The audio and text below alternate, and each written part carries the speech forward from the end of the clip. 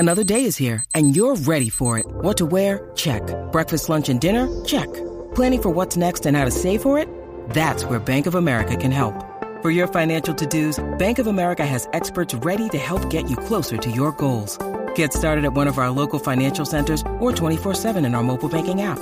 Find a location near you at bankofamerica.com/talktous. What would you like the power to do? Mobile banking requires downloading the app and is only available for select devices. Message and data rates may apply. Bank of America N.A., member FDIC.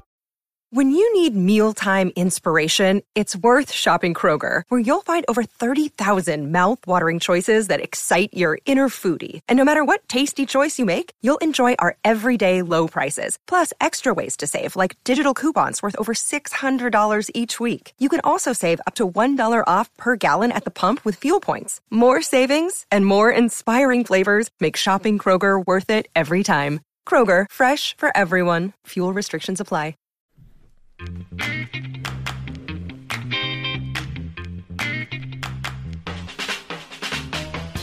Oh, what's going on, everybody? Welcome to episode 728 of Flow Wrestling Radio Live. I'm your host, Christian Piles, joined today by James Dean Rader, Shane Sparks, and Ben, Mr. Vacation Asker. And Ben, how was your week away from the show? It was good. I missed talking about wrestling a little bit, but, I had an enjoyable time with my wife. And then, last weekend I had a lot of wrestling because we took our 7th day careers down on a trip to Missouri. And so we did a wrestling clinic Friday night in Edwardsville. Saturday afternoon, we watched a whole bunch of wrestling. Then Sunday morning, we did a wrestling clinic, and then we came home. So much wrestling. That's awesome. How was the Virginia Tech UNI try there? Well, I enjoyed watching the wrestling. The results could have been a little better for Missouri. There were some matches that I thought they could have or should have won, and they did not win, which was disappointing. The biggest one, obviously, and I'm not sad about the result, but Mako almost had an upset over Mackay. He lost in double overtime, and he had one almost takedown in the third, and he had 2 almost takedowns in overtime, one of which it was so close they even protested because I sure thought it was a takedown, but they waved it off. He ended up getting reversed to his back in double overtime. Yeah, that kind of turned into the match of the duel. Yeah, it was a freaking awesome match. Yeah, that was a great match. I thought the Edmund Andonian match was interesting. I think one mistake there for Edmund cost him dearly.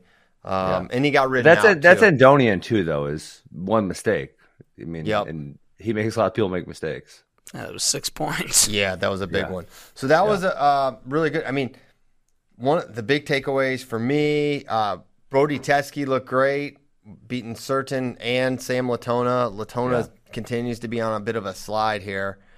Gotta figure it's got to be partially weight related, but yeah, I mean, I would have favored Elam probably over what's his name? Stanford guy. Transferred to Tech. Traxler. Yeah, that match. I mean, that match was so boring, guys. It went to overtime. I think they both had one almost takedown going into overtime, and then the final scramble was super sloppy, and Elam gave up a takedown. So, yeah, I mean, that was disappointing. Elam's a guy, if you're a Missouri fan, you want to see a lot more out of, because obviously he came in as a true freshman and was round to 12, and he was a junior world silver medalist, and now we haven't seen a ton of progress in the last 2 years. So, he's a guy that we want to see more progress out of. Yeah. Keegan looked great. I was super impressed with Keegan, as a fan, not as his coach. He remains very impressive, and I think 165 one of the bigger stories nationally for this weekend. And we saw Evan Wick look fantastic. He had one. He actually had one match at CKLV where he got ridden out in the third or whatever. But that was not great. I watched that match. That was not great, but his performance in the finals was great, and he looked fantastic against Shane Griffith, who looked good against Carson Karchla. And I came away thinking Carson's right there to potentially contend, right? I think he's a top 5 potential guy. I think Griffith obviously can and has won it. I think Wick can win it. I think Keegan can win it. Yep. Marinelli. The weight, I think, is shaping up to be as tough as we thought going in. And none of the results, even Griffith's loss to Ramirez, I think seeing him kind of respond and make the finals here makes me think that was definitely an outlier performance and loss there by Shane. Ramirez is is good. He's just not. I don't think he's quite at that level. I think he kind of snuck one out against Griffith. But he wrestled Karchel tough the first time. They met, I believe, in the quarters maybe, and then they wrestled again, obviously on the backside. And the backside was closer. The first side, Karchel started opening up in the third period. But Ramirez does some really good things. He's skilled, but I think he is kind of like next tier down, and he kind of snuck one out over. Karchel freed the knee. Yeah, how about no more knee brace? I said I was concerned about the knee brace and the offensive output. He took away the brace, opened up, all is well. Is J.D. Rader the early nominee for Coach of the Year for Yes. NCAA Wrestling? People are saying yes, Shane. Everyone's saying yes. I would never say so, but people are saying What? so. Very humble. of I you. would say this about JD. So I'm in my car watching CKLV semis, I believe it was. That sounds Maybe unsafe. It was the Crossman quarter Saturday morning, and I'm sitting having some coffee. My girlfriend and I are watching this, and JD's doing the play-by-play, and I tell her, I go, this guy's a lot of fun, really like him. And I said, I would describe him as a young Tom Selleck. The mustache. That's He's- good. Take it. flows Kissing your butt. Magnum Shane's PI. kissing your butt this morning. Yeah, he is. He is. He's got an angle. He's got an some angle. Tom Selleck. Keep kissing. Well, then I went on to say, when I was in Austin last time, I had no idea how old JD was. So I'm like, JD, how old are you? And he's like, what are you, 24? Yep. And I'm like, I mean, that's how my oldest son is 25. And I'm like, just kick me in the gut. I mean, it was just like, you got to be kidding me. Give me my kid. Yeah, for all we know. Okay, so Shane, I mean, the Iowa State duel, guys, was Let's talk about that. Yeah, we really need to. I can't believe we went 7 minutes without discussing it. And there's a lot of places to start with it. There's obviously there's beef. We can start with these teams got heat. It's not just Iowa State heat either. No. This is super personal. back. This is like I mean, it goes back. It's Dresser and Brands, right? It goes back to Virginia Tech, right? And everything comes back to Virginia in some way, shape, or form, as we know. But this does as well. I thought Virginia was for lovers. It is for lovers. That's why Dresser had to leave. He had to go somewhere else. And so at the end of we got the skirmish. But here's the thing. It was a nothing at the end. This is a big fat nothing burger with the heat at the end. That was just like a bunch of dudes saying "hold me back," but like no one really Well, it's unfortunate because we didn't actually get to see what happened because the camera doesn't pan over fast enough for us to see what got it started. Well, here's it looked like another here, we camera got a angle. little video here you can watch, Ben. This is from Let's see someone it. in the crowd. Yeah, this is from Stalemates. Shout out to them. So like basically they stall out, which that was a And There, Terry Terry goes- where's Terry? We won't get him in frame. yeah. Where's well, he didn't going? know. Now did the Sanders He's already back there. So you just start running over there. Where did Terry go? I'm trying to find him. To the Iowa State corner. He perhaps was eclipsed by Bobby Telford, but yeah, they just kind of ran over there. I don't know what happened, but Listen, nothing. that was a little too aggressive of a run. That run looked like I'm about to fight someone. I didn't like the way that run started there. Yeah, someone. Yeah. So, but then a little of this, a little of that. Not a lot going on. I think. But the reason there's a culmination here is you've got both benches jawing at each other. Benches jawing at fans. We had all these shots of both benches and the wrestlers in the background. It was just animated. It was personal. There's a lot of yelling. There's a lot of, it's some emotional wrestlers and coaches, and these things happen. I don't think it's a big deal. I think it just speaks to the level of this is not just Iowa State. There's something else here. Well, I think a lot of coaches are immature in the corner anyways, and like always jawing at the other side. Obviously, the people in the frame are some of the main perpetrators. Listen, I think Iowa was probably annoyed how tough Iowa State wrestled them. I don't think I thought that duel was going to be so close. I don't think I thought specific matches within that duel were going to be so close. I know. Which one surprised you, Ben? 33. Well, they're okay. 33 for sure. 70, 74 for sure. I did not expect 97 to go against Warner. So I think at least those three minimum. Mm-hmm. They got Ibarra. He probably wasn't favored there, but to lose 8-2 to Terrakina, probably going into that, Iowa fans thought, hey, we maybe have a shot here, and he wasn't close. DeSanto getting slowed down considerably. Now, did Adesanya... That should have been 5-4. That double stall, you had it in the doc, I believe. The double stall was shenanigans, Christian. Total Two of shenanigans. them. Two of them. This ref was very, he was like a jazz artist. He was just a little improvisational. It's like, let me stall this guy out. Let me get... That was ridiculous, too. When's the last time you saw... Listen, there was a notorious official in the Shenandoah Valley in Virginia that used to go double stall in the first, 20 seconds of almost every match. And I haven't seen a double stall since. I guess it was something with the fingers. And Fingers. I'd have to look at the rule book. So maybe by by Oh, that's rule, what he was saying? would have been double Yes. stall. Yeah.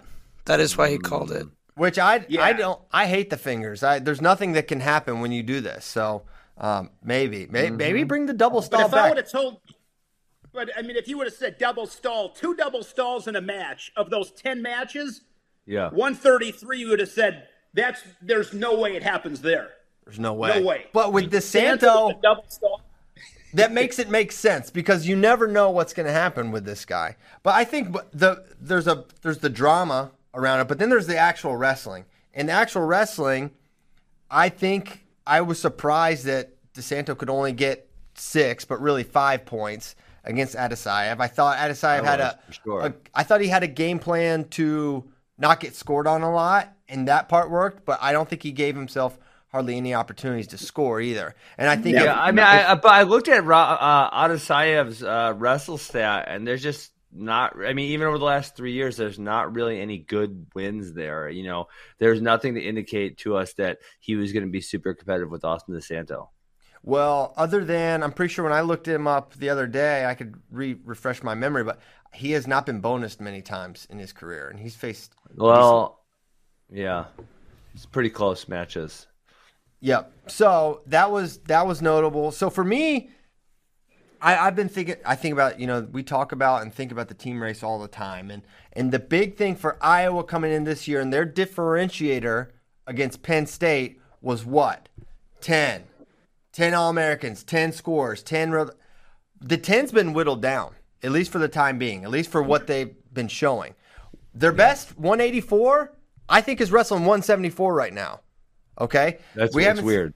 It's weird. It's weird to me. And to me, is it just about, hey, we don't know when we're going to get Kimmer, and we got a really good guy, and it's not a big cut for him to make 74. We know Nelson is a 74 pounder if Michael Kimmer didn't exist, right? But to see him down there wrestling many times, does that say something about when to expect Kimmer or when to not expect Kimmer? I've been saying this for 2 weeks. I think it says a lot about him. Why would you have your 84-pounder cut down? To me, it means that there's a chance he ain't coming back, because why would you whittle your down? Even if Nelson's normally weighing 182, which is, that's a relatively small 174-pounder, but to make him cut those 8 extra pounds on a regular basis for his best weight class, for the weight class that he's going to wrestle at NCAAs, it just doesn't make sense. If you really thought this guy's going to wrestle 184 NCAAs and his natural weight, let's say 182, which is smaller, you would be trying to get him bigger. You'd be saying, Nelson, you're getting muscled out. We need to bulk you up a little bit. Let's go. Yeah, so seeing him spend considerable amount of time at 74 makes me think it's going to be Miles or Abe Assad at 184, which we've seen. I don't think Miles is an All-American threat right now at 184, and Abe Assad, last time we saw him, he was losing to Shane Whiting. Well, he did wrestle on the Princeton Extra after that. Okay. Which makes me think Miles is the guy. Yeah. At least for the time being. So, okay, 10 is down to 9. Uh-oh, is Ozzy Man Strongboy breaking in? Ozzy snuck in. Hey, Ozzy, I want to show. You got to go, okay? Go have Mommy help you. All right, buddy. All right. Sorry, guys. It's okay. We're always cool with Ozzy Man making an appearance. Okay, come say hi, and then you go find Mama. Come here. You Yeah, say hi come to say everybody. hi. Come say hi, buddy. We haven't seen the strong boy. He's going to destroy Ozzy, what do you got to tell him? Hey! Hi. What do you want to tell him? You want to tell him about Transformers or something? No? All right, he's shy. All right, go find Mommy. Close the door. Superman. Go find Mommy, buddy. What has he been? 3 years old, maybe? He's going to be 4. Tomorrow's his birthday. He's going to be 4. Oh, nice. Yosh told me he was really impressed with Teosaurus because he's a great leader. So, he's watching these Autobots. What is that? I don't know. It's some freaking Transformer. I don't know anything about Transformers. He just says Teosaurus is a great leader? Yeah. That's He's a really dinosaur. Okay. Back on the topic. So, Nelson, no, that's great. Nelson at 74. Should be noted, I'm pretty sure Kimmer weighed in. Kimmer weighed in, so it makes me think he's probably close. And then does Nelson go up after that? I don't know. But okay, listen, Joel Devine, another guy I had to look up because I didn't know him. Nelson going into overtime He had a with Joel different name Devine. last year, right? Formerly Joel Shapiro. Or Shapiro. Yeah. Oh, What? okay. I know. Okay, Yes. Joel Shapiro's actually Yeah. kind of scrappy. Why did he change Yeah. names? What? I'm not sure. I Did you don't know all this? the I know details. that wasn't his name last year. Oh, okay. All right. I had no. Joel That Shapiro makes and Joel way more Devine are the sense. same person. They're the same person. Okay. It's a Oh. Jaden Clayton, Jaden Ironman situation. Maybe. Got it. Okay, well, so Joel Shapiro is actually pretty scrappy. I mean, he's not great, but makes more sense that Nelson went overtime with him. Okay. Yes, I agree with that. So, Kimmer may be getting closer. When I've kind of asked around, there's no major concerns about Kimmer, like that he won't be back or anything. Take that for what it's worth. So, okay. My question to him and Spencer is, okay, do you not want to wrestle in your last Cyhawk duel? That to me says everything. That Like, I get it. I get the whole pinch count. I get, especially with Spencer, you have the no ACLs, but do you not want to go out there in Hilton Coliseum of in your course they senior do. year? That's the point, though. Of course they do, and they're getting held out for reasons, right? So that to me says, to me it's obvious they want to be in these matches, but they're not going to be thrown out there for a quote meaningless match. There's meaning in terms of the rivalry. I was about to say it didn't seem meaningless. Well, I think It did not seem meaningless. It did not seem like they weren't in jeopardy of losing the duel, right? I think It came down to the last honestly, match. Yeah, well, yeah, Murin's a 1 point final match. and Nelson score- Brands is a 1 point match. The final score, obviously, Iowa scored twice as many points, but it was closer than that indicated. yeah, I mean, if Skylar did his Del Garbino impersonation, I guess they would have lost. But Hey, can we talk about the stall out for a second? Because now I have multiple feelings. Now, Shiler wasn't trying super hard to get away. That being said, that was an egregious stall out. I've seen people stall 5 times as bad and not be stalled out of the match. And at heavyweight, there are a few positions. Actually, just went over this with an athlete last night where I can kind of stay on top, and it's very, very difficult for you to move. And I just I'm out to the side, so I kind of look like I'm doing something, but I'm really not doing anything. It was one of those positions.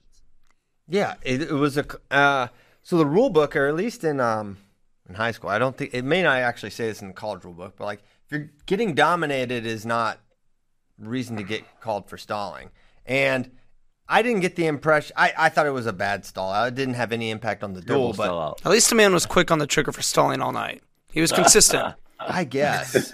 Please. But what percentage of NCAA heavyweight matches are stall outs if that's stalling? Yeah. Like 50? Exactly. Yeah, I thought But- it was just standard. A guy was riding. He wasn't. What pinning combination was Cassiope working? None. Okay, I didn't think so either. Yeah, I mean, double solo. had a- You should have he double had a solo. wrist, Every time Skylar would build up, he'd break him down, and then and then that was it. that was it. There was Yeah, no. there's no risk at all. Yeah. And so that's where you could use a stalemate. You could use that to make the action happen again. You could, I'm not in favor of this, but I'm saying I think one stall call on the top guy to make him do more effort would have been better than the stall out option because it just wasn't egregious on bottom. just And there fought, are yeah. some.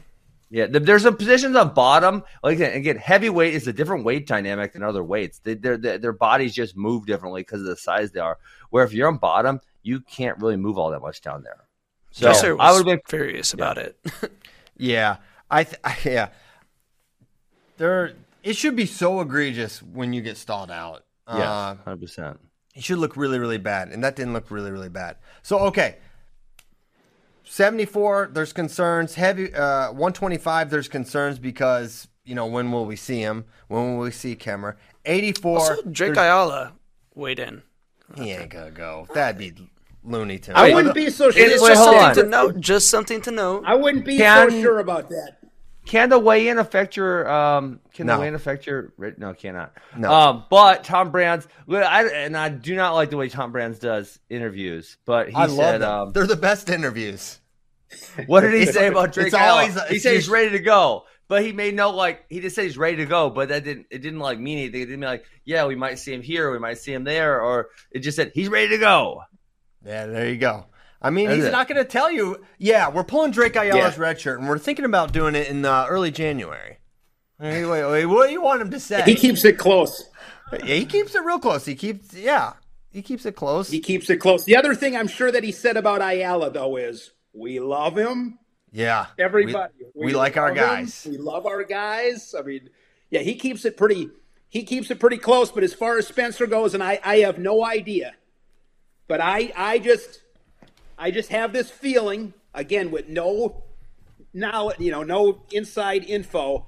I'm just not so sure we see him. Shane, this year. you got it. You got inside info, Shane. I don't. But I just have this uncomfortable feeling that. Well, it we don't doesn't see make sense Spencer that we wouldn't this year see him because because if he wasn't playing on a red shirt, if he was planning on not wrestling, if there's any inclination of that, he would have had the surgery right after last season. Exactly. He didn't have, I get it. but he didn't. Yep. He didn't do the season or the surgery. Mm-hmm. Maybe. So- I mean that. I'm not a doctor, but that's a big injury. I agree with you. The timing for like your point, Ben, that would lead me to believe he is coming back. Ayala's a stud. I think he could. I think he could be an All-American for them if he's good as everybody says he is. And I've heard some things and the guy's just a stud. The more I'm around college wrestling, the more I realize how hard it is to win. It's so hard to win. I mean, there's a lot of really good teams. And that tournament gets, you get a couple upsets in the tournaments. It gets turned upside down. Winning an individual title, winning a team title, being an All-American, it's not just like, you show up and you win. I was phenomenal. If Iowa shows up and brings their A game and they're healthy and there's a million other things, they should win. But that's not reality. I mean, I think I've just come to appreciate how difficult it is to win. I mean, hey, let's talk about that though, Christian and JD and Shane. Is like at this point, I feel like there's a bunch of teams that can win. Penn State looked vulnerable; they did not look good last weekend.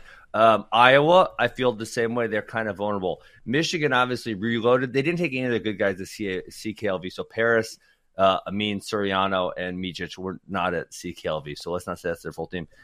The other team that no one's talking about that I've brought them up a couple times. I think Oklahoma State. I brought them up a couple weeks ago. I'm not sold on them yet. I think there's a possibility. But Arizona State. So Arizona State has All-American at 25. 25, 33, 49, 57, 65. Did Norfleet All-American yet? No. Not yet. Okay, and then heavyweight. So they have 6 All-Americans already. I could see them pulling Kyle Valencia into the lineup.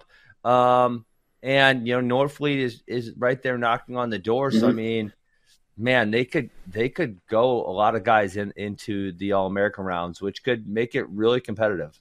No, they could. My thought is, I think all we've seen, and well, first of all, I want to get back to Spencer. I wasn't ready to move off of that. You're not done with Spencer. Okay, not let's go. done because this is the only reason if you see him wrestle this year, the only reason he's wrestling is for the team and so that they can win a title because this is their window, and next year's not their window, and the year after that's probably not their window either. So I think we do see him. I think this is not how he envisioned his senior season going, right? They could be pretty Christian though. He could come back next year and they'd have a really solid team. They lose DeSanto, they lose Ironman, so they But you lose could put Kemmer. Allen at 33. No. Mirren can No, come hold back. on, but they Warren, lose Cassiope. Kemmerer. Kemmer should medical redshirt and come back another year. Stop. Kemmer, Young, Murin, Ironman. No, Mirren can come back. DeSanto. Murin's back. No, he can't. Warren can come back. Oh. Warner can come back, I believe. Cassiope'd be back. Spencer, then if he'd redshirt, he'd be back. Ayala. I mean, they're not Their IL's skill not really as ideal weight if Spencer's there. No way. That team is not threatening, in my opinion. Yeah. Even with Spencer, they lose. They just Well, lose think too about much. the other thing I want to throw in there, guys, is this: that transfer portal can change the game quick. You can. You can look find a guy or two in the transfer portal. Now, too early to tell. So one thing, speaking of transfer portal, and I think Iowa, we'll see what they look like in the next month or so. How their lineup shakes out, who we see reemerge. They got to have Cameron, they've got to have Spencer, and I think they'll get them. I think we'll see them selectively used, right? For Penn State, and the reason the 10 of Iowa versus Penn State's really strong nucleus where they have some holes in their way. Now those holes are not – that doesn't matter as much because Iowa's got some as well. And then you look at 33-41, 74-84, 97. You got 5 guys where we'll say 4. I'd be really surprised if they weren't in the finals. I'd say I really think Max Dean is looking like the first or second best guy at 197 right now. And then that's not even counting Greg Kerkvliet, who has been dominant so far this year. He's missing some time, but he could be top 5. He tech Gas Tank Gary, who just won CKLV, right? So they've got the strength of Iowa and losing some of that depth. And you know what? Some of that high-end talent for Iowa, that's counting on someone like Alex Marinelli, who is always like the 1 seed, but so far, after all these cracks at NCAAs, his highest finish ever is 6th, and he was round of 12 last year. So how much can you really count on there? You can hope and think, and he can win it, but will he? Will he at NCAAs? So I think Penn State is, even though they didn't look great against Penn at all, and they had guys out, and there's questions there. Like Nick Lee has 1 bonus point win in 4 attempts. And he's missed time. Wild. Roman's missing time. We didn't see Aaron Brooks. We didn't see Greg Kerkvliet. So, and that's all kind of a sidebar, but I think this is just college wrestling now. It's like you got these superstar teams, and you see their guys when you see their guys. You see Aaron Brooks, and you see Roman, you see Kerkvliet when you see him, and when you don't ask questions. You just say thank you. When you don't see the big guns for Iowa, you don't ask. When you don't see the big guns for Michigan, where's Micic? Where's Amin? Where's Paris? Well, they were never coming back. It's like, or they were never coming for a semester. That was never the plan. That could be a school thing. Yeah, maybe so. But you just don't see the full lineups much. It's like when you watch a basketball team, you see the starting 5 pretty much, invariably, but with wrestling, that's just not the way it is anymore. And you see them when you see them. So, but for Penn State, they were missing quite a few guys. They had a scare against Penn, and they ended up winning. And really, Lehigh could have been interesting as well, but then they ended up winning. Can I tell you one Penn State thought that I've been thinking about quite a bit, and also because it affects my everyday life too? Is obviously you have so much attention, and I find that, one of the challenging things with running an academy is how much attention do you give kind of each age group, right? Because we have, say, 12 grades here. And, if I've given a lot of attention to the last couple grades and private lessons and traveling, then it's hard to give super high amount of attention to the next group coming through. Well, if you think about Kale, does the NLWC being so good negatively affect their team because of how much attention and time they are spending with the NLWC? Because if you think in the last calendar year, how much time has it been spending getting them ready for the Olympic team trials, getting them ready for the Olympics, getting them ready for the World Championships? I mean, I feel like there has to be a lot of attention diverted on that. Whereas if you go, say, 8 years ago, Kale was spending almost no time on the NLWC and spending almost 100% of his time with the guys on the current college roster. I hadn't thought about that. And, this year was a unique year with the Olympics and Worlds. Kale went to both, I believe. I saw him at both. He did. Casey is always the man in David Taylor's corner. So Cody was there with Cody's Gilman, there right? for Gilman. Yeah.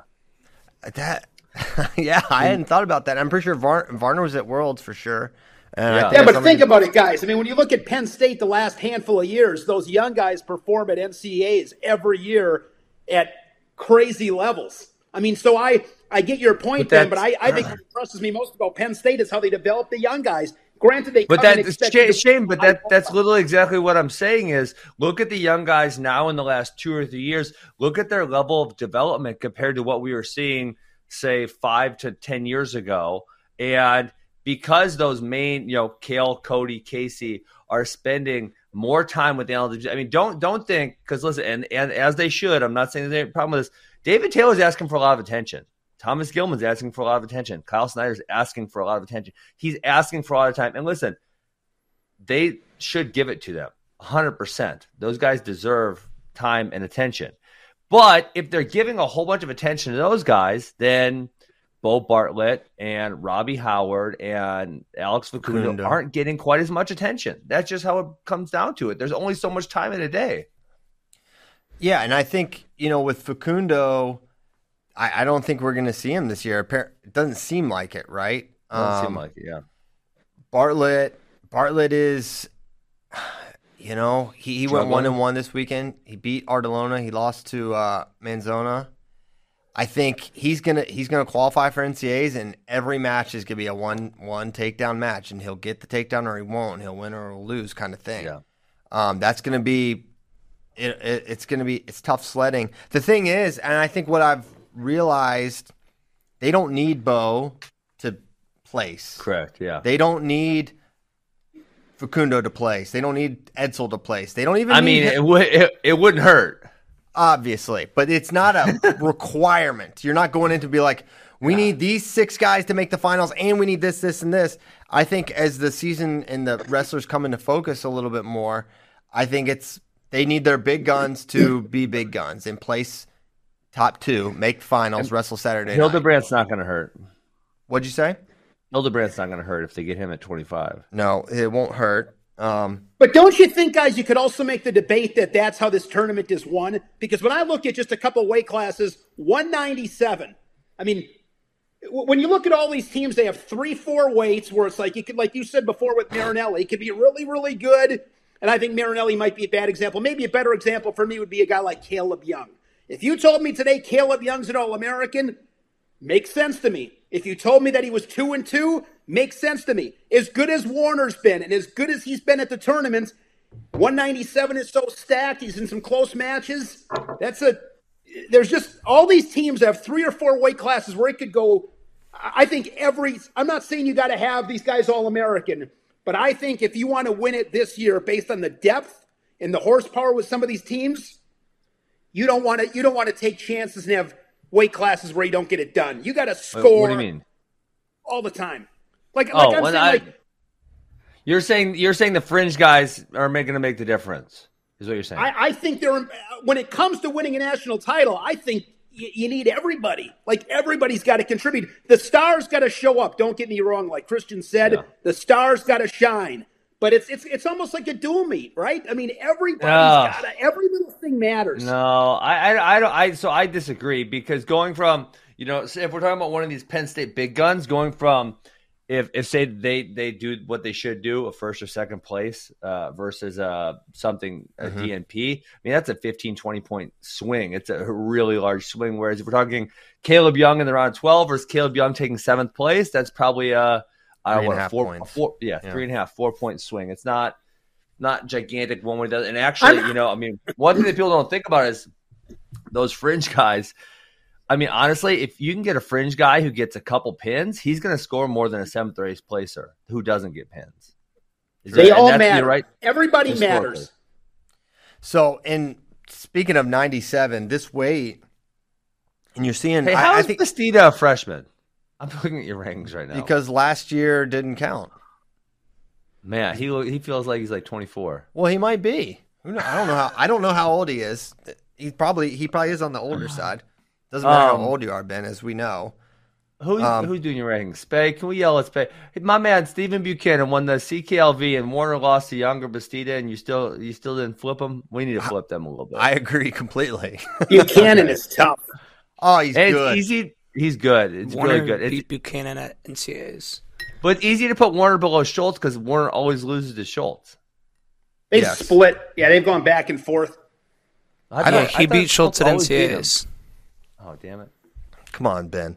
So Warner is an interesting one because, he was third going into this weekend. He loses to Bastida, and I think you saw why we hadn't seen Warner yet. I don't think he looked great, but I think you also got to give credit there. Bastida got it done and got the wins. And this weight, 197, is brutal. I mean, crazy. Number 12, Lou Dupree. Number 14 just beat Warner. J.I. Yellow just won a U23 medal. He's beaten Warner. So for Iowa, Schultz hasn't lost to Warner since 2019. FYI. Okay. A couple years ago. So you look at this weight, and it's got to be of concern to Iowa that Warner doesn't look to be healthy right now, and also even at his best, he's going to be in some dog fights here. Yes, him versus Bruck. I mean, Brucky's ranked 10th right now, right? Well, how'd you bump Brucky down so far? I guess because he didn't do that well. Well, he did medical forfeit.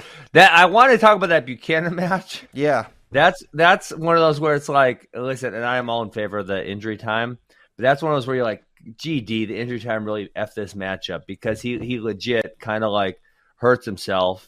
It was in the first period. First period, and then the match ends 2-1 on Buchanan having 2 escapes and Brucky having 1 escape. Like it's such an annoying result because I feel as though it's like, well, I wish it was just 1-1 and we could watch them wrestle overtime and someone could get a freaking takedown to decide this thing.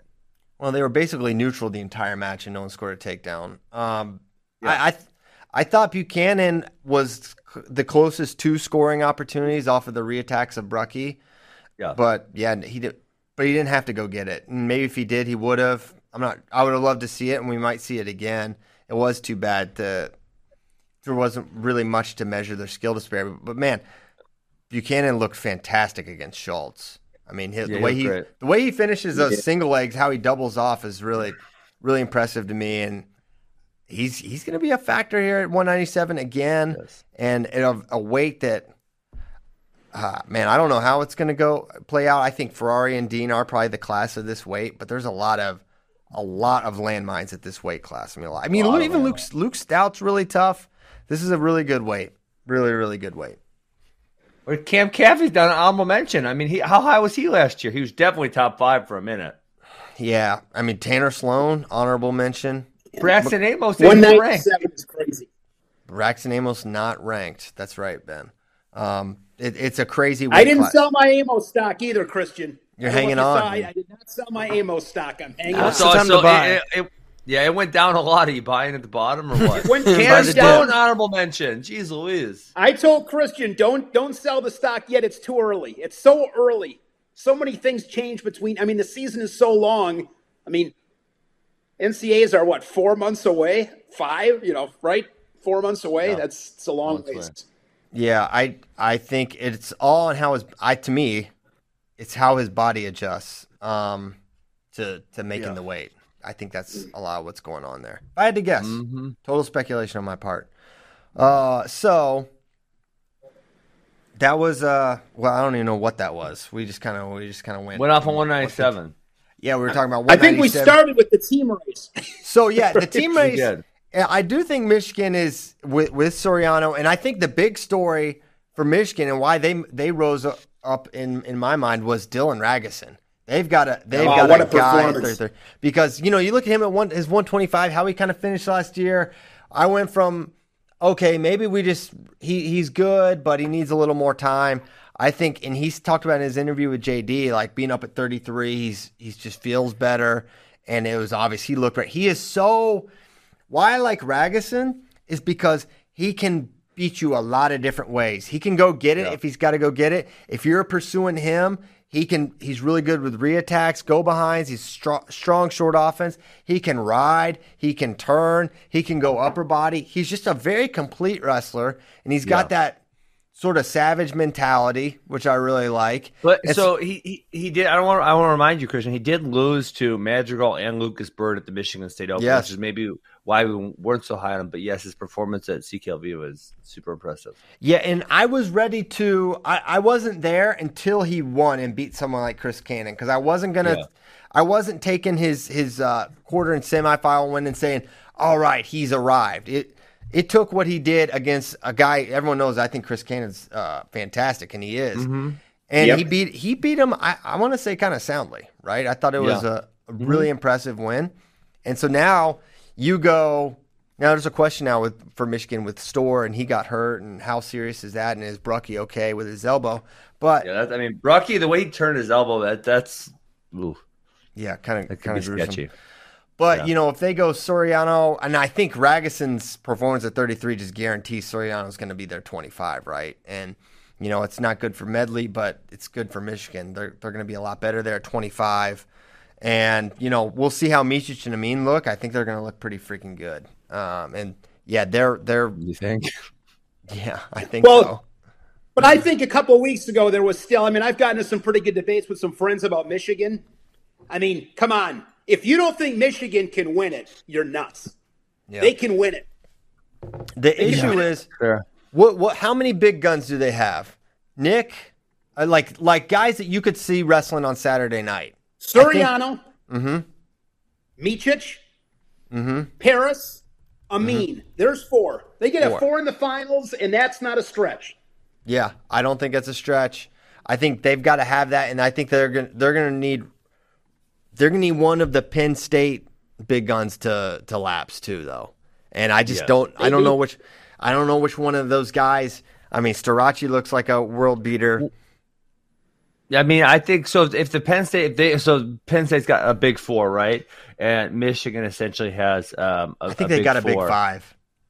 Who? So you're saying Dean is a big 5? Yep. Okay. Yeah. Well, I guess what I was going to say is that if we don't count Dean, Penn State essentially has three more if Hildebrandt is there, which I think he will be. 3 more that can play. We'll say a top 5 for sure. And Michigan, they got some. You're right. A Ragusin could do really well. And they got a few other guys who could kind of sneak in there. Medley, probably not. Storr, maybe. Luan, maybe. Cam Amin, maybe. But so their supporting cast isn't quite as good as Penn State's supporting cast. If they need Massa back. So, they need Massa back. I don't know nothing about nothing, but I think Massa's coming back. You're not a poker player, Christian. When you said that, hey, you know something. I'm looking at you. You know it. I'm looking at you. To me, Fournette's always got something up his sleeve. Always. To me, Massa and Dean, same level. You think Massa and Dean are same level? No. Wait, what? No way. No way. Max Dean, Logan Massa, fairly same level. No way. Dean's going to massively outscore him. It doesn't matter. They need somewhere 74. If you put Massa at 74, then I don't want to say they're 10 deep, but you got Brucky's got a chance at All-American. Massa would have a chance. Amin already has. Luan's got a decent chance. Storr outside looking in. Ragusin, pretty good chance, and Medley outside looking in. But Medley, it's going to be Soriano. He'll be out of the lineup. Yes, it'll be Soriano. So they got all their guys with a decent chance. So they'll be 10 strong. Also, hopefully Storr can come back. Yeah, his knee was pretty bad. It was all the knee injuries where it doesn't look like anything happened are always the ones that freak you out the most. It was a weird situation. He just boom, all of a sudden dropped. So hopefully, guy came back. Hopefully he's all right. Yeah. But yeah, I think Massa is absolutely necessary. If they don't get Massa, I don't think they can contend for a title. If they get him, they can contend, but it'll be more challenging. It'll require significant regression from both teams for them to contend. I think. Correct. Without Massa or an injury. Or one injury. One injury. That's it. One injury. That's the thing about Penn State right now. And obviously, Iowa's the one that's banged up. But when you look at Penn State, still blows my mind because, bro, sometimes they'll start dudes I never heard of, and it's how are you wrestling for Penn State? And I never heard of you. Tony Negron, I don't know who that is. Donovan Ball, never heard of him ever. Yeah, listen, I go to all the high school tournaments. I'm at Fargo. I'm at UWW Cadets, UWW Juniors, Super 32. I'm freaking everywhere. I don't know these dudes. I literally never heard of them. Yeah, Tony is kin to a guy, Rich, who worked here this summer. Cool I guy. don't know Rich either. I think he was on FRL one episode. Maybe not. He definitely did the Bader show. But Tony Negron getting the start was a surprise. Yeah, Penn State is like the leader for I didn't know this person was a wrestler, and now he's he's wrestling so for if Penn State does have an injury at 74, they literally have one backup, a guy named Jack Kelly, who I've also never heard of. 84, they have one backup named Donovan Ball, who, like I said, I've never heard of. So if Starachi or Brooks were to be hurt, they don't have another guy there. Yeah, they're totally out of it if one of those guys goes down for the year for sure. But one thing we've seen pretty consistently with Penn State is they get their guys to March pretty healthy. And even when Nolf had his injury against Van Brill, he was a monster at NCAAs that year. Yeah, so he wasn't healthy. He was just so much better than everybody else. I don't know. He beat you say that, but he beat Hayden Hidley worse that NCAA final than he did the next year. That was weird, right? I don't think it was weird. I just think he was fine. I think at that point he was fine. I mean, he killed Nolf destroyed. Remember, he had a tech in the semifinals against Micah Jordan, and then Hayden had no answers for him, and then Hayden almost beat him a year later. But Penn State has been able to get guys to the end of the season, and they typically perform there. Minus Nick Sirianno. Minus Nicky, who he never made it back to anything. The Great White Buffalo. Yeah. There had to be a couple others, right? Sure. Over the course of time, I'm sure there is. I just can't think of any. Think of a big gun that didn't make it to NCAAs. Mark made it all of them. Vincenzo, David, Zane, Nolf, Nickel, Quentin, Taylor, Ruth, Quentin. What about heavyweight? Was there a heavyweight somewhere in there? One time, Nick Neville's tore his pec early in the year, and I think he never. What about came Kassar? Kassar was hurt a couple times because he only wrestled one NCAAs. He missed the whole season, I believe. Yeah, right? he did it big. He just never. Yeah. Well, there you go. There you go. They could have had a 4-timer for all we know. For all we know. They missed out on 3 NCAAs with this man. Yeah. Well, he was healthy his the one year, and then they went with Shaq over him. And when they went back and forth all year long there, and then he went up to heavyweight and just beat everybody, including Gable. He's a great story. He's a great thing. Kassar the GOAT. Listen, he's a GOAT. College wrestling's one of the best stories. Certified goated. It's like you've got Jesse Whitmer and Anthony Kassar, like the two opposite ends of the spectrum. You got the 118-pounder who wrestled for, and then the 285, and they ended up going out champions. That one of the loudest times I've ever heard Rec Hall was that duel with Ohio State when he beat Colin Moore. Yeah, Kassar. That was nuts. That was certainly nuts. I was there. And then, like he said, Shaq was the man at Big Tens. Then he comes back, stays with it, bumps up to heavyweight, wins. It's crazy. Shaq was hurt at NCAAs one year, Christian. There's one. I'm pretty sure he placed. No, didn't one year. Oh, yeah, the one year he got chipped. He got put in the Ripper. Chip Nash got him. All right, hey, can we talk about CKLV? We're having fun, but we got to. I mean, the match I want to talk about, which was so awesome, Yanni versus Ridge Lovett. Ridge Lovett. Listen, I just told the Nebraska coaching staff last night. You know, I got a friend on the staff. I said, listen, if Ridge Lovett learns how to grab someone's leg, he's going to be dangerous. He's already dangerous, but he's not very good at grabbing legs all that much. No, real. He grabbed 2 of Yanni's, and overtime. I believe it was off a scramble. It was like a reattack, I think. It was like a down Yanni block. shot. Yeah, he down blocked reattack. Down block reattack, double leg, and then Nolf roll. But yeah, I mean, Lovett is he's fantastic, right? I mean, he's the real deal. He beat Jay Nabis soundly, which I think we all. I had Ridge, and then I think you guys convinced me, and I flip-flopped, and then Lovett. No! I know. It's a classic. Look at that. I love me some Ridge Lovett. I just think he is sensational.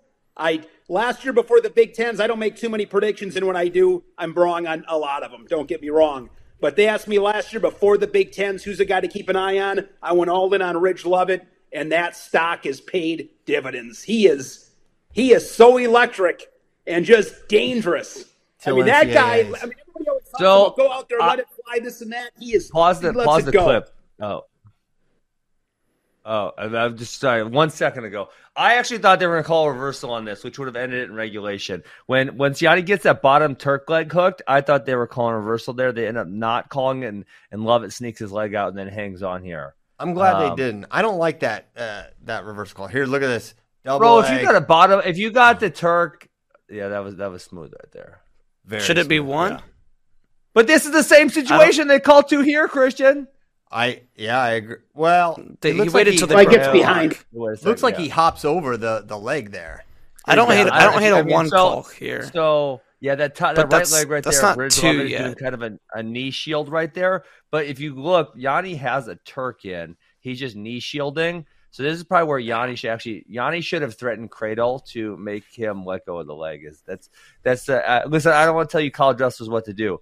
If you don't threaten a Cradle there, they can hold on to your leg if they're not a whim. So you need to threaten a Cradle to make them let go. Yeah, so I think that position, and maybe he could have done something different technically, but I think that position, you see why two's not given, because if you're in control, then you're able to improve on that position, and you don't really have a Turk if you can't. He's not even remotely using it. He just has his foot in a position what we would describe a Turk. He doesn't have any of like the Turk pressure or leverage there. So I like that there was no 2 given there, and I thought it was 2 in overtime. And I think it's interesting because the Yanni Sasso match was really pretty one-sided. Sasso did get a takedown, but it was sort of a little too late in that scenario. And it kind of was what we thought. Sammy just doesn't match up particularly well. But coming out of this tournament, do we view Yanni as more or less vulnerable going in to like NCAAs? I say About the more same. because I would not have said his match with Ridge Lovett is going to be that close. Now, I mean, how many people can actually beat Yanni in the top 10? Not a lot, because like you said, Sasso's he's not a good matchup for Yanni. Yanni's just kind of better at everything. Yaya obviously was at Vegas, was a little lower, but man, if I'm Yanni's coaches and he's got Ridge Lovett in the say quarters or semis, I'm a little bit nervous. I mean, the Jaden Abbas match was evidence of this to me, which is why, my opinion does not change that much. I think Yanni's just a winner. Yes. So I think for Yanni, I feel more confident that he's going to win NCAAs out of this. He actually, in his post-match interview, More? said he needs to change some things why would off the him scale. Why would him go into overtime make anyone feel more confident? I need your... Yeah, Okay. but he played a win, Ben. He just wins. Like when I was watching that match, Yeah, I'm thinking to but myself, he's in overtime. He almost didn't just win. Yeah. Ben, but he wins. He does. You know who he reminds me of a little bit with this topic? It was like Kellen Russell. Kellen Russell's in so many close matches. He won them all. Yanni finds ways to Kellen win. Russell is not undefeated. He probably scores on 99% of the guys, but he doesn't score on Yanni because Yanni's Yanni. And he does crazy things. Christian, I'm with you. I think Guys, Yanni Kellen Russell solidifies wasn't. it. I'm saying Kellen Russell was not undefeated, and I mean, if now listen, you guys are talking crazy because if Yanni went out and say like, you guys remember what David Taylor or Zane Rutherford did to people? Mm-hmm. Because if Yanni was doing that to people, then you guys would not be saying, oh, he just wins in close matches because those dudes weren't even in close matches. True. I mean, they had some, I mean, Zane had one, but One BJ in like Cleggan. 2 years. BJ Cleggan, shout out. So here's the thing with Yanni. I'll make my point here. Okay. The guy's been wrestling freestyle for 2.5 years. Okay. Yes. He's getting back. His size, I think, is good, but he's still adjusting to a new weight class. He beat Sammy Sasso. Take Yanni out of it, is far and away the favorite to win this weight class if Yanni's not in it, and he beat him no problem. Ridge Lovett had his shot. Next time, it won't be as close. That was his window to get that win. And there's just not enough guys that can really challenge Yanni, in my opinion. Yaya may be the last final test for someone with a style that maybe is mildly favorable. And The man has never wrestled Bryson, don't you? come on. Come on. I love him. But come on. I mean, he's got to pin him. And he's not pinning. You're not getting you're not engaging. Yanni's not engaging in that upper body stuff I know. with I don't Bryce. think so. So Definitely. I feel more confident that it's Yanni. I thought if Sammy had narrowed the gap, we would see it here. Sammy looked good all weekend. I mean, he beat Yaya, who was a tough matchup for him. Yaya actually looked really good in that third period. Kind of got interesting there. But I leave feeling more confident about Yanni because of the Sammy win. I am equally as confident. Okay. Yeah, I mean, so before this, I would have said, I was 100%, and now I would say I'm like 98 or 99. So therefore, although it is not much, it is less. By definition, it is in fact less. Okay. So Ben, you're getting better selling at Yanni stock. That was a great yourself. No, I would right? be sitting. I would be sitting on it. I would not be selling. He's sitting. But I would be. It's like when Bitcoin makes a nice drop. You're like, listen, I still think it's going to take over the world and be the number one currency in a few years. But I still wish it was at like 67,000 and not 51 or 52. That's what I wish. Yeah, Bracky's book's showing a slightly different number there, but you're in the ballpark, Ben. So let's kind of go through. I want to talk about 125 with Pat Glory 1, where we saw a different Pat seemingly every match. Like sometimes, I mean, it was really close, twice. And I think the proximity to the scale had a big factor there. And we saw him in the afternoon against Schroeder, who was probably on paper his best competition he faced. He was the most dominant there. But off the scale it wasn't even off the scale against Medley because that was an evening match and it was pretty close. So I don't know if it was scale or whatever. Maybe he was trying to hold his weight. Wait, no. Yeah, semis was the morning. Semis was the morning. It was. Semis was Saturday. It started at like noon our time. It's the first match off the scale. That's right. You get a couple But weigh-ins were hours. later, so weigh-ins are always 2 hours before wrestling starts. But then there was that first round of consolations, and then they took like a 30-minute break. Okay. So it was still first match off the scale, but not a 1 or 2 hour weigh-in. Yes. 3 or 4. Yeah, good. That's a good point. I kind of misremembered when he wrestled Medley. So I think the scale is going to be a thing for him. I've always thought he's really big for this weight class, and he still looks big. But he was really dominant against Schroeder, who's tough. So I'm not super impressed with Schroeder. You were? No, I'm not. Yeah, I mean, really, Kaler almost. I mean, to me, one of the biggest stories out of this tournament was Brandon Kaler. I thought he looked really good. I thought he should have beat Schroeder. He was getting to legs. He was getting to his single very consistently and showing he could finish. He got away a couple times, but the time he needed to get away, he couldn't. There was one big exchange where he got taken down and ridden out, and that was kind of the match. Yeah, and even Schroeder's quarters with Jacob Allen, I believe Schroeder chose down and got the escape, and Allen did not choose down, and just was, there was a whole bunch of scrambles and whatnot, but it was just like, I guess kind of for me unimpressive by Schroeder. So yeah, here's the Glory tournament. First match off the scale, 3-0 over Lorenzo of Cal Poly, unranked. Okay, quarters that night, he's up 13-0 when he gets a pin against a much better Kelzer of Northern Colorado. First match off the scale, semis in the morning, 4-2 over Medley. Medley took him down. Okay, finals match, further away from the scale, 13-0 over Big Ten finalist Devin Schroeder.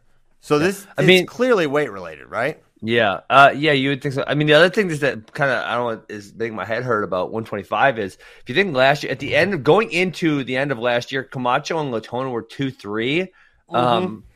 At some point, Camacho is 11 and Latona is 17. Schroeder was 2 at some point last year. He's number 9. Like.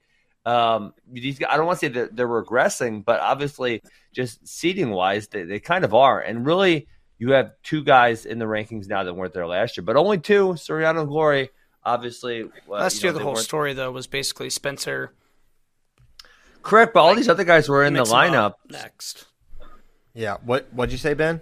I said all these other guys were in the lineups last year. Just there's been from those guys who we thought were going to challenge for the NCAA finals, there has been a regression by a bunch of them. Yes. Yeah, and Latona's. Yeah, I think I mentioned he continues to struggle there. Teskey. I would say this, Christian, and it's as far as with Glory too. coming off the scale, Medley's pace, from a pure pace standpoint, Medley's pace might be higher than anybody at 125. We always joke at Bourmet that Medley's 125 pounds with a 250-pound heart. So I wouldn't, just because it's Jack and knowing how he wrestles, I'd give Glory a little bit of slack there because Medley's pace is no slack. Man. No. You're trying to win a title. You need to be putting now. Yeah. Spencer Lee did have a one lopsided decision against Medley, so Medley has done that to good wrestlers. But I'd like to see that match again. I think Glory. If you say, hey, it's 4-2, it's a 4-2 win for Glory, and you're the Princeton staff, and you're Patrick Glory, you're like, that's not the standard, right? Not satisfactory. Yes. I'm going to disagree with you guys on this one. I just respectfully or disrespectfully. Well, but the other thing, disrespectfully, Piles, you're an idiot. You're so annoying, Piles. Listen. Let's be disrespectful for a minute here. You guys feel like if somebody's not teching somebody or putting 10 points up, like they had a bad performance. They're winning. It's college wrestling. Listen. It's hard. If you're trying to win NCAA titles, you should be beating dudes by more than 1 and 2 points. Yeah. This isn't Kellen Russell. This isn't Kellen Russell winning, 3-2 against Montel Marion. This is something else. And I'm not saying this has become a lot about Jack Medley. I'm high on Patrick Glory. Yeah, we know. We know. Say it. Say it out loud. Put it. You said it before the show. Say it now. I will Suriano and Glory. I think if somebody said to me, I can see Glory's good enough to beat Suriano. I'm going to be disrespectful. Shane, are you on drugs? No. That's Nicky freaking Suriano. Who's the last guy he lost to? He don't lose to anyone. That's not great. He lost to Mitchell. Well, I think Glory might be great. Hey, here's the thing, though, Ben. I mean, this is to Shane's point. Glory's beaten Vito. You'd be shocked Vito if Glory beat beat Suriano. Like, Nick Suriano's fantastic. I would be shocked. Yes, I would be shocked. I wouldn't be shocked. Look, you make it sound like Suriano's unbeatable. As good as he is, and he's phenomenal. He's got 1 NCAA title. He's got one. One. We're not talking about a guy that's only competed in 2. He's only been in 2. And the other one he lost to Spencer. And he lost to Spencer Lee. Yeah, 5-2. And he's been focusing on freestyle for years. We haven't seen him on the mat. I will stand by this. I will stand by Patrick Glory is good enough to beat Suriano. Patrick Glory's a stud. So it's not. I mean, you make it sound like it's the upset of the year. You'd be that shocked. You'd be like, oh my gosh, I can't believe Patrick Glory beat Nick Suriano. I would be shocked. Yes, I would be shocked. Yeah, I would not be shocked at all. Here's the thing. At all. Basically, and here's why I am a little bearish on Glory's prospect against Suriano, is who rides Suriano ever in his career? Who's turned him ever in his career? It's like even Spencer. Spencer, I think, had riding time against him, but he didn't turn him. And that's like Spencer's maybe the greatest turning lightweight we've ever seen. So it's true. And I don't think Glory is in Spencer's turning strata. So what about Suriano's? When I look at Suriano against guys like, Spencer Lee. Some of the matchups he had with DeSanto. So you're telling me, going back to, was that Big Ten's maybe 2019? It all runs together in Minneapolis. There was a semifinal with DeSanto and Suriano. It wasn't like Suriano destroyed him. Like, you make it sound, Suriano and Fix. It's not like Suriano's just got this unbelievable offense against top-ranked guys. And I'm not ripping it. He's fantastic. You guys are like, Shane, you're crazy to think Glory can't beat him. Like, no, it's not. I don't think it's crazy. I said that. I did say that. You might think it's crazy. I don't think Ben's exact comment was drugs. Yeah. I don't think we need to drug test Shane Sparks. I think it's about the matchup for me that gives me concern. I have a hard time envisioning when I close my eyes seeing Patrick Glory taking down Nick Suriano. Yeah. And I have a hard time. Doesn't have to take him down. Yeah, he does. Because he's not riding him. Yeah. No, he doesn't. He's not riding him. Not riding Nikki. Unrideable. No admission. Uber's closed. Nikki no ride. Nikki no ride. Nikki no rides. ride. Listen, that's why we call him Nikki no rides, Shane. We've called him that for years. We're sticking with it. Hey, well, I do hope we see the match. I hope they're the 2 and 3 seeds at NCAAs, and I hope Spencer's on top and gets the winner, because that's just, it's gonna be fireworks. Whoever wins. That will be. Well, you know what? I'm gonna hope something different than you, Christian. I'm gonna hope that we see. Well, Vito at 25, that would be fun also, and we know he waited in light for that one. But I would hope that we see some really good Spencer Lee matchups before. So obviously we're going to see it at Big Tens. So we're going to see Nick Suriano and Spencer Lee at Big Tens. I hope we see that. Oh, I do too. I hope big time, bigly. And yeah, Vito's interesting. You think he's JD has theorized he's on his way down. I don't think they do duel. They don't. I just checked. Son of a gun. Son of one gun. But Midlands. Is Glory going to be at Midlands? Nikki push-ups Midlands? I don't think we'll see Nick Nick won't be at Midlands. I don't think. Second semester. Yeah, second semester. I think his first match will be against Arizona State. Live on FlowWrestling.edu here in deep in the heart of Texas. So that'll be a good opening test for Nick. And we'll see where he's at. Okay, so that was 25.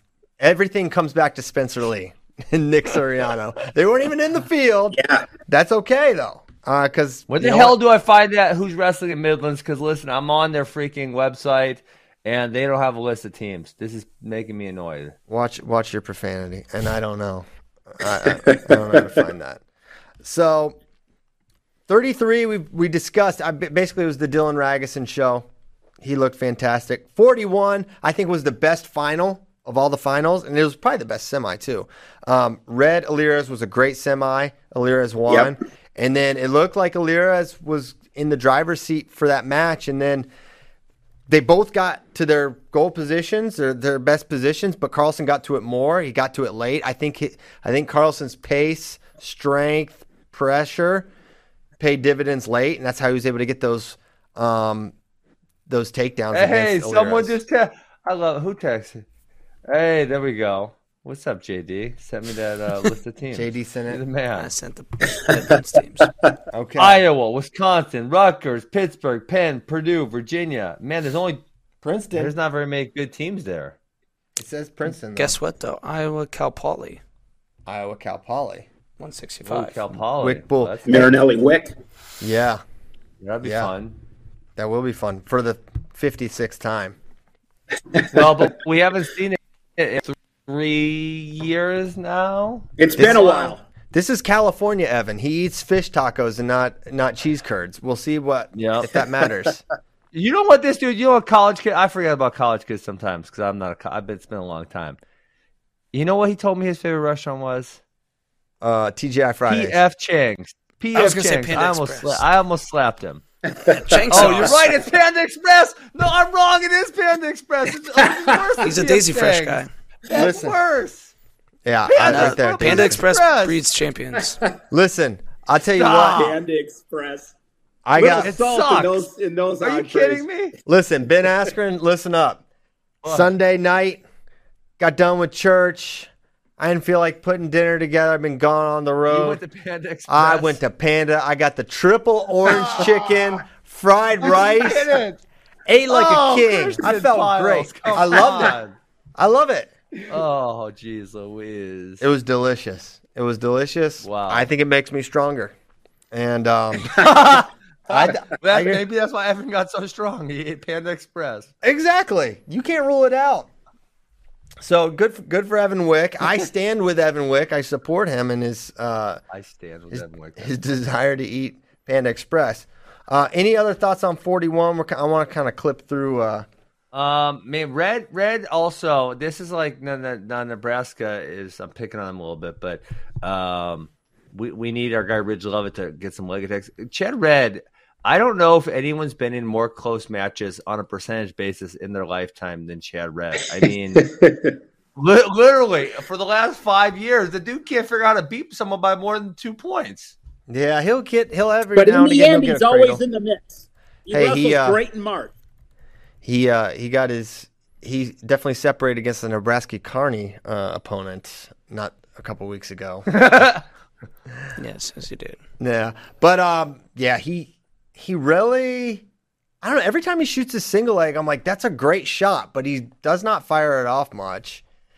And I think that's why he's in a lot of close matches. I think he really trusts his defense. Many close matches. Yeah, a lot of close matches. So, but we know that March Chad is different. We saw even in 2020 Big Tens, that was one of his most up and down regular seasons, and at freaking Big Tens he looked great. And then we didn't get to see it at NCAAs. And then last year, he did it again. So obviously, you never sell all your Chad Red stock because you know what happens in March with him. You just wait till it goes low and then you buy the dip. Yeah, there you go. Because it will dip. It will dip. Freak nasty. Okay, 49. We already talked about Yanni Sasso, Yaya Thomas, and great tournament there. Deacon, man, he looked so good again. He loves Vegas. This guy is money. I mean, he destroyed Kendall Coleman. I mean, poor Kendall Coleman has never want to wrestle this guy again. Last time he wrestled him, I think he beat him like 14-1. He beat him only a time before that. He just pinned him in the first period here with like an arm bar.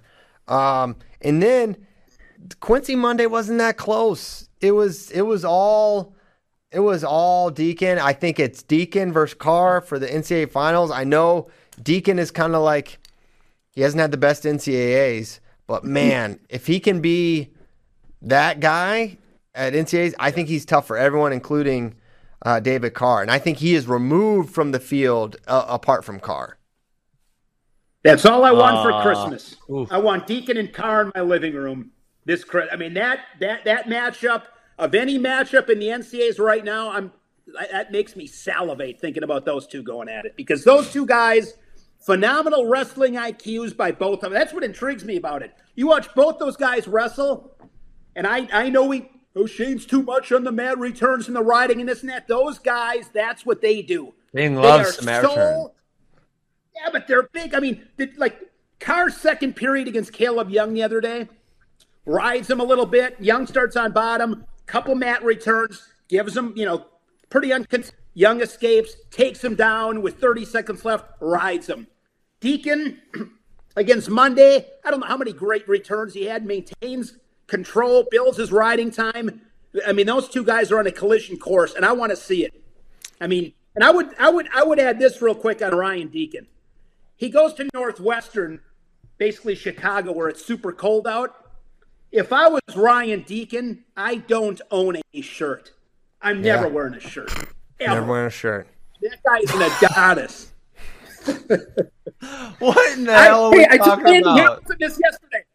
I told Andy Hamilton this yesterday. Derek Jeter has always been my number one. Like, if I could be anybody, it'd be Derek Jeter. Well, Jeter's getting close to 50. He's had a phenomenal run. Yesterday, talking to Andy Hamilton, I made it official. Jeter's bumped to number 2. Ryan Deacon takes over my number 1 spot. Okay. That's the guy I want to be. You heard it here first. Ryan Deacon's hot.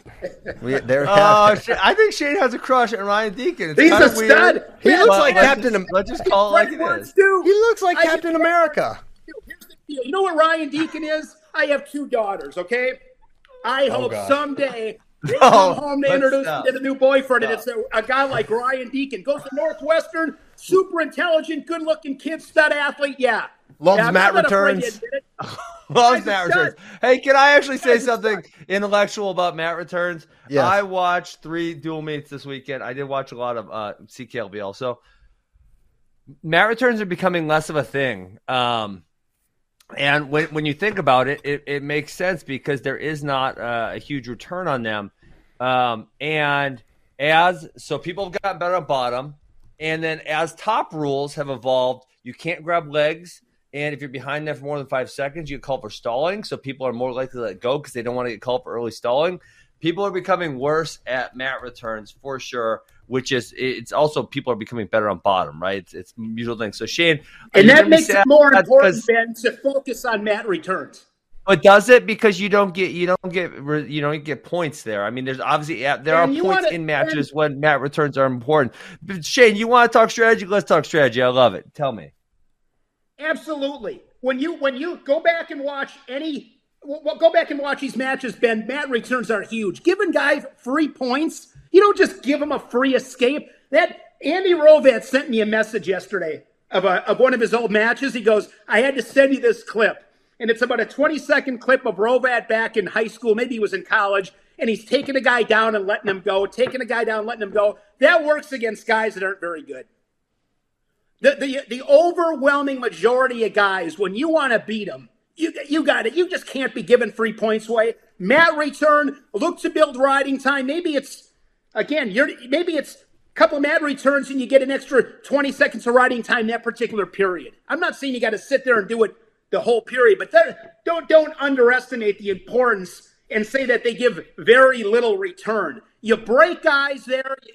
You destroy a guy's will doing that to him a couple of times. Don't just give it to him. Couple returns. Ben, so I would say I would refute you here because I would say stylistically there are matches in which it is very, very important, and when especially when guys have limited offense and they're not going to be able to get a lot of takedowns, that it is going to come down to a 3-2 match or something to that effect. But there are guys who spend way too much effort and they get stall calls there, and then those stall calls become detrimental long term. Obviously, if they could do actually a breakdown or a ride, they wouldn't have to do a flip and mat return because you're breaking them down or riding them. Well, so that is but probably more. Hey, hold on, I big gave you your time. Returns. You give me my damn time. If you can learn a breakdown or a ride or a turn, those things will provide a much larger return on investment than a mat return will. If all you're focused on is mat returns, then you're not spending enough time breaking them down, riding them, and or turning them. Okay? Ben, nobody said it's all about focusing on mat returns. Nobody said that. Well, I'm saying, look, if you get a turn, man, that's 4 points. That could be a match ender. You get a mat return, you get 0 points. Figure out how to freaking turn somebody. I never debated what was more important, turning a guy for 4 or a mat return. I'm not debating that. 4-point turns, but I would say this, many times a guy gets to his feet. If you want a 4-point turn, you're going to have to bring it back down again. It's all important. My whole philosophy is just I'm not giving free points away. I'm not doing it. I'm not just cutting a guy. And I know you can make an argument there are certain matchups where you can do it and whatever, but you see just too much of it. I think breakdowns are just mini mat returns. Breakdowns What's are that? Breakdowns are just mini mat returns.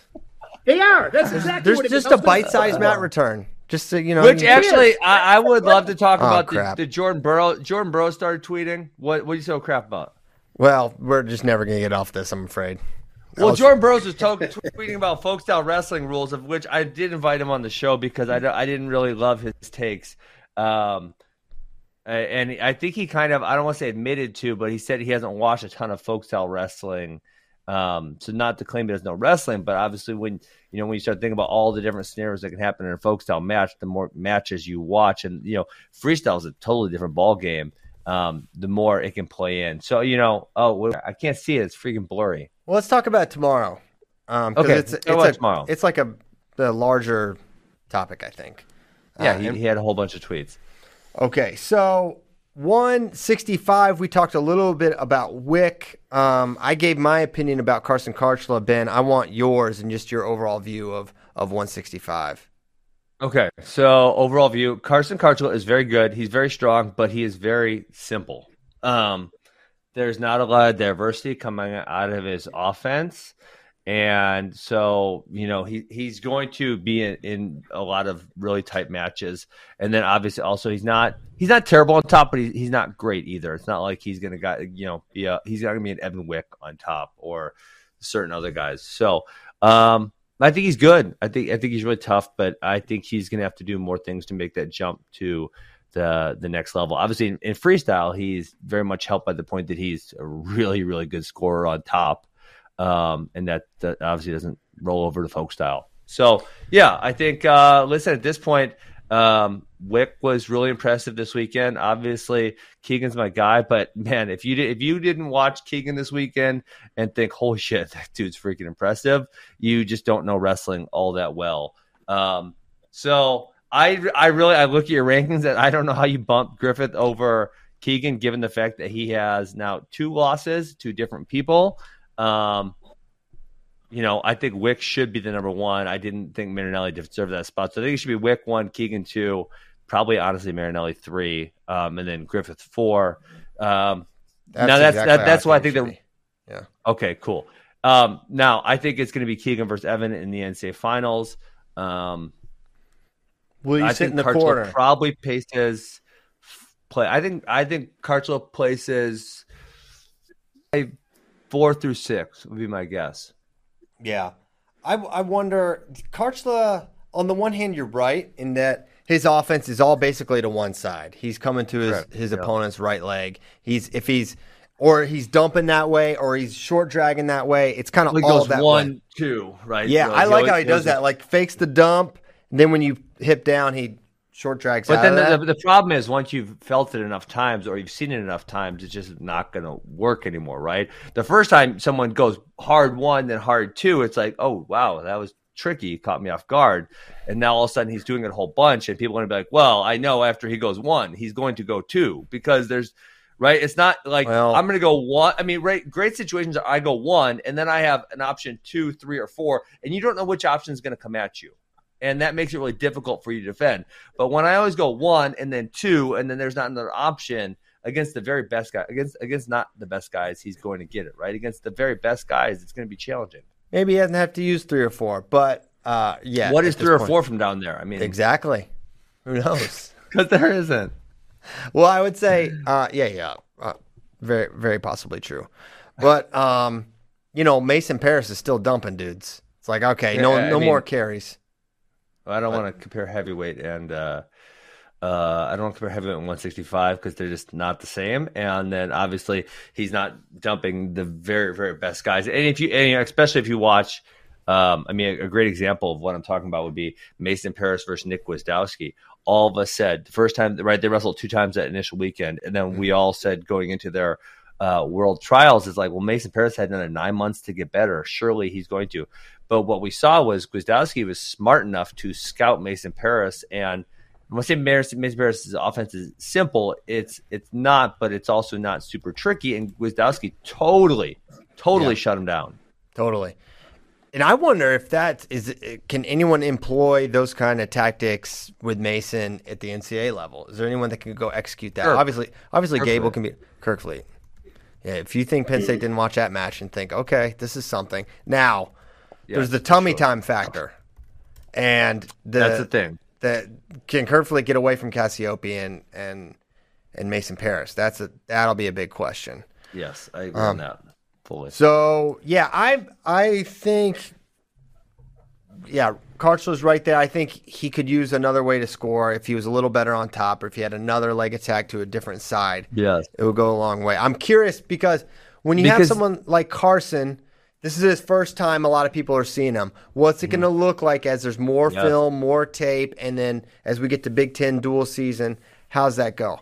That's something a lot of people neglect, Christian. It is like once there's more tape and more people are paying attention to you, what happens to your style? Because all of a sudden, when everyone's expecting 1 then 2, it's like it becomes highly less effective.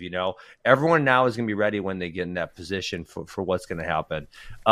That's what makes Spencer's roll through tilt all the more his tilt so crazy, so hilarious. So crazy. It's like he's just been hilarious doing it forever. It's like mind blowing. Yeah, it's just like it's this turn that like he just has to be so strong. It's got to be the deal. He does some. So I watched his technique videos and how he does it, and I've been paying attention because I coached high school. I showed tilts and roll through tilts, and his point about how he gets the wrist and he runs his feet like a gut wrench and like creates a lot of pressure and then rolls a little more forward. And then I was watching the Virginia. I think it was one of the Missouri guys was trying to roll through tilt, and he was just like, this was who was Hart it? Or it was Certain at the end of the second on Teskey. Because Certain tied it up, and then he had that cross wrist tilt. Yeah, and he couldn't. And he just flipped his hips up. All he did was flip his hips up, and I was like, "Oh my gosh!" I'm like seeing it in real time. Like that's why this guy's not going over, and that's why Spencer. That's one of the reasons Spencer turns everyone. But he has to be also just incredibly powerful though, because of clearly specifically powerful. like this motion, right? This hand's on the belly, this hand's on the arm, and how he's crunching here, like this motion, to be ridiculously strong because he just does things to people where you're like, they know it's coming and there's just nothing they can do about it. Yeah, that's a fact. And he does, and in all fairness though, his power makes a difference. And top is obviously one place where you can implement certain things without really being totally tricky, right? Because you're forcing something. Mm-hmm. But he also does have kind of like a 4 or 5 part series there where he can do a whole bunch of different things on top, which again, a lot of it is a power factor, but also he can do some different things. Yeah, it's like roll through or reinforce and then run in the bar. It like kind of all works together. Yeah. Whereas like someone like Zayn just like ripped your leg off and took you over. Like that was like super powerful. Whereas like the thing is with tilts, you think of them as like a tricky sort of slick kind of maneuver, but really the differentiator for Spencer seems to be. I think that's for most people is their I mean, especially so I coach kids. If kids don't have good grip strength, they just can't do tilts, right? Yep. So they have to have the good grip strength, and then they have to be able to write this like this crunching motion where they're pinching into the thighs. Like if they're not powerful enough there, they're just not going to be a good tilter. Yes. So we went from Carson Karchler to Spencer Lee. We went from Patrick Glory to Spencer Lee. How can we do it with Labriola and Ethan Smith? Let's try. Let's give it a shot. I think Labriola looked good. I think Smith looked good. No, I felt kind of similar. I thought everyone looked fine. Smith is good at 74. I was disappointed Foca lost early, and then he came back and took third. All the way back for third. Impressive. I mean, Adam Kemp for Cal Poly is an interesting guy. He just, you can tell he's like freaky strong and he's holds really good position. He's going to be fun to watch for a while. What? The GOAT just won. The GOAT who? Mushkaev. Who did he beat? Frizaliev. Okay, Frizaliev. I don't know who that is. Oh, you guys are watching that Russian thing? Listen, let me end the show on this. Rocky and Drago aren't supposed to be flipping friends. This is crap. Yeah, well, go off, King. Yeah, listen, Kyle, I love you. You know what, Snyder? Sedgwick is also pretty likable. I don't want to see you guys being friends. I don't want to see it. I want Cold War. You want Iowa State. To hate each other. Yes, I want heat. I want so much heat. I mean, listen, it's nice. Listen, finish your careers. Let's go 2024. I don't know if you want to go a few years longer, whatever. Then you can be buddies. It's over. I got it. Until then, I don't want to see it. I want you guys to hate each other. I know I might not get what I want, but that's what I want. Maybe not hate, but yeah, it would like chilling in a limo. I don't know. Sedgwick welcomed him at the airport. I'm pretty sure. Yeah, Sedgwick for his greatness and his Russianness is pretty hard to dislike. Can't beat him, join him. Yeah. Someone said his Snyder transferring to Russia was lightweight. Man, the Russians have really rolled out the red carpet for. Also, they're doing Squid Game intros at Wolnick. I didn't watch Squid Game. Someone described it to me, and it sounded so sad to me. I just didn't. Yeah, I loved it. You're a twisted freak. Look at these buddies. Let me tell you about my best friend. Are you guys watching this right now on Twitter?